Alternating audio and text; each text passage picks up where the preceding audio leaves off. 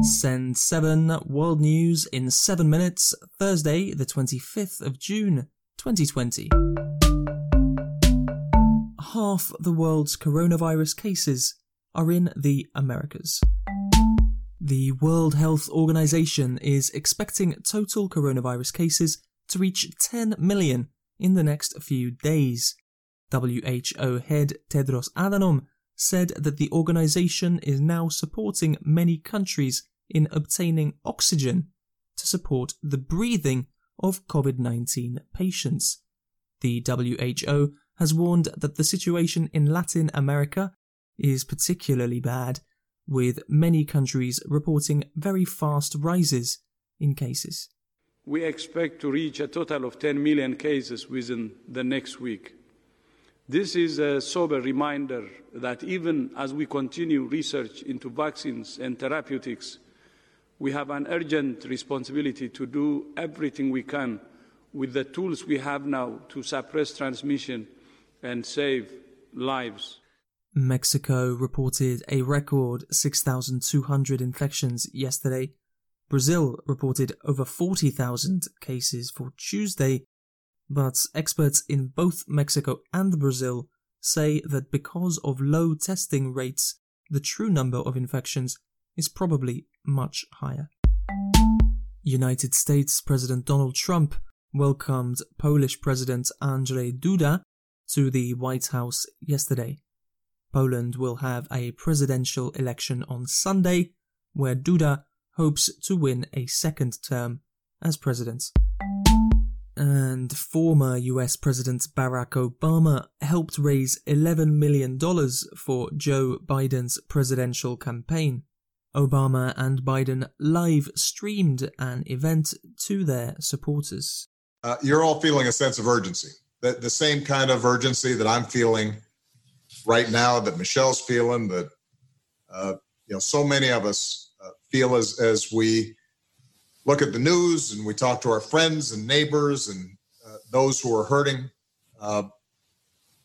And I am here to say that help is on the way if we do the work, because there's nobody that I trust more to be able to heal this country and get it back on track than my dear friend Joe Biden. Europe, the president of Kosovo, has been condemned by the International Criminal Court for war crimes. Hashim Tashi has been accused of murders and disappearances during Kosovo's independence war of 1998-1999. A group of migrants rescued from ships in the Mediterranean have tested positive for coronavirus. Out of 210 refugees rescued off of the coast of Italy, 28 tested positive. Asia, United Nations Chief Antonio Guterres has asked Israel to abandon its plans to annex parts of the Palestinian West Bank. During a UN meeting yesterday, most countries in the world agreed that Israel's plan was bad for peace in the region. I address you today with a deep sense of concern over the evolving situation in Israel and Palestine. We are at a watershed moment. Israel's threat to annex parts of the occupied West Bank has alarmed Palestinians, many Israelis, and the broader international community. If implemented, annexation would constitute the most serious violation of international law, grievously harm the prospect of a two-state solution, and undercut the possibilities of a renewal of negotiations. US Secretary of State Mike Pompeo said that the annexation of the West Bank was Israel's decision to make. Iran's President Rouhani has said that peace talks with the United States are possible if the US re-enters the 2015 nuclear deal. In 2018, the United States abandoned the deal signed with the European Union and Iran. India reported a record number of new COVID-19 cases yesterday, almost 17,000. Soldiers are being used to manage healthcare centres in Delhi, and authorities have promised an extra 20,000 beds would be available in temporary facilities. Africa. In Libya, Aguila Saleh, the leader of the House of Representatives, the Eastern government, has asked Egypt to intervene militarily if the GNA attacks Sirte. Yesterday, Italian Foreign Minister Luigi Di Maio visited Tripoli's government, the GNA. The Arab League is calling for peace talks. In Burundi, health workers have accused the government of hiding the true scale of the coronavirus pandemic.